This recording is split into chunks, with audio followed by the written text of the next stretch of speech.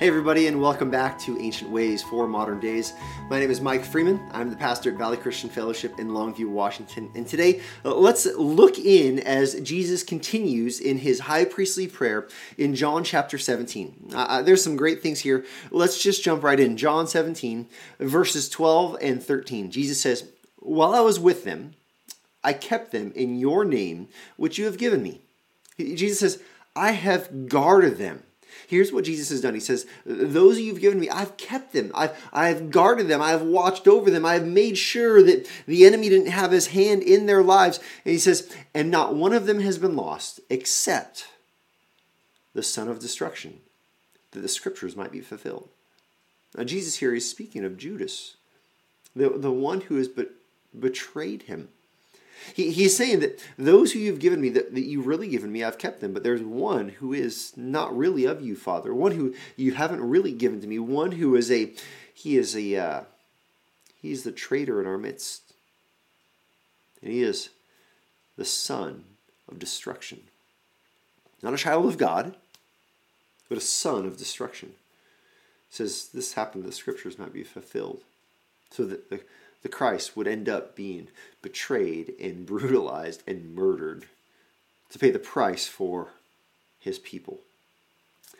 Look at verse 13. He says, "But now I am coming to you, and these things I speak in the world, that they," here it is, "that they may have my joy fulfilled in themselves." Here's what Jesus says within this prayer. He says that he has spoken these things, that he has spoken the truth that the Father has given. He has said everything the Father has given him to say. He has said this in part so that the believer might have the joy of Christ fulfilled in their life. Now, here's the question. How do you experience joy? Does joy come from having happy moments and playful activities? Does joy come from an abundance of wealth or a healthy body? According to Jesus, this is so key. According to Jesus, joy is fulfilled in the life of a person by their belief in, trust in, clinging to the words that Christ has spoken. This is the measure of joy. This is the fullness of joy when we believe in what Jesus has said. Now, Jesus has said a lot. I get that. But let's just remember big picture. Here's what Jesus has said. He has said that he is the way, the truth, and the life, that no one comes to the Father except through him. He has claimed to be the Lamb of God who takes away the sin of the world. He has claimed these wonderful truths, these incredible promises, but he's also said that the world will hate those who trust in Christ.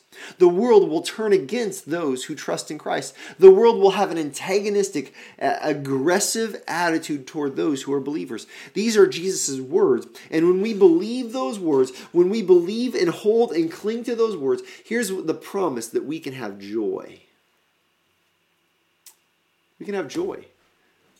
See, these words, they indicate there will be times when life is not happy or healthy.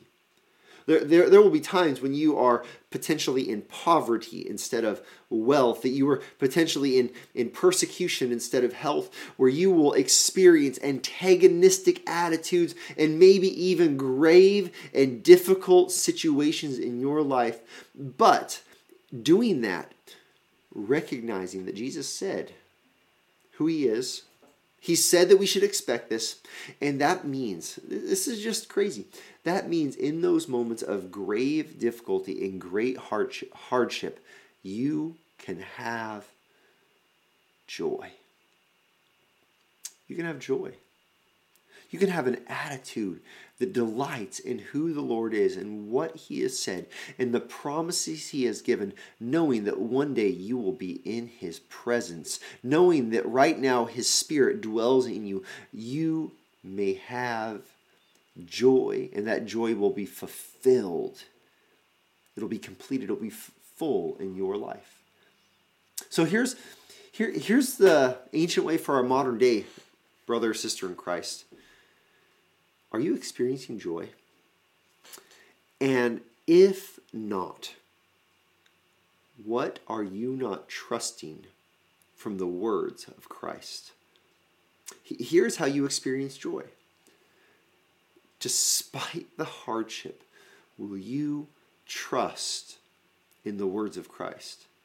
Despite the persecution, despite the fear, despite the anxiety, despite the worry, despite the pettiness that maybe exists in your social circles, despite the antagonistic attitude you receive from people at work, will you trust in the words of Christ? Will you cling to his promises?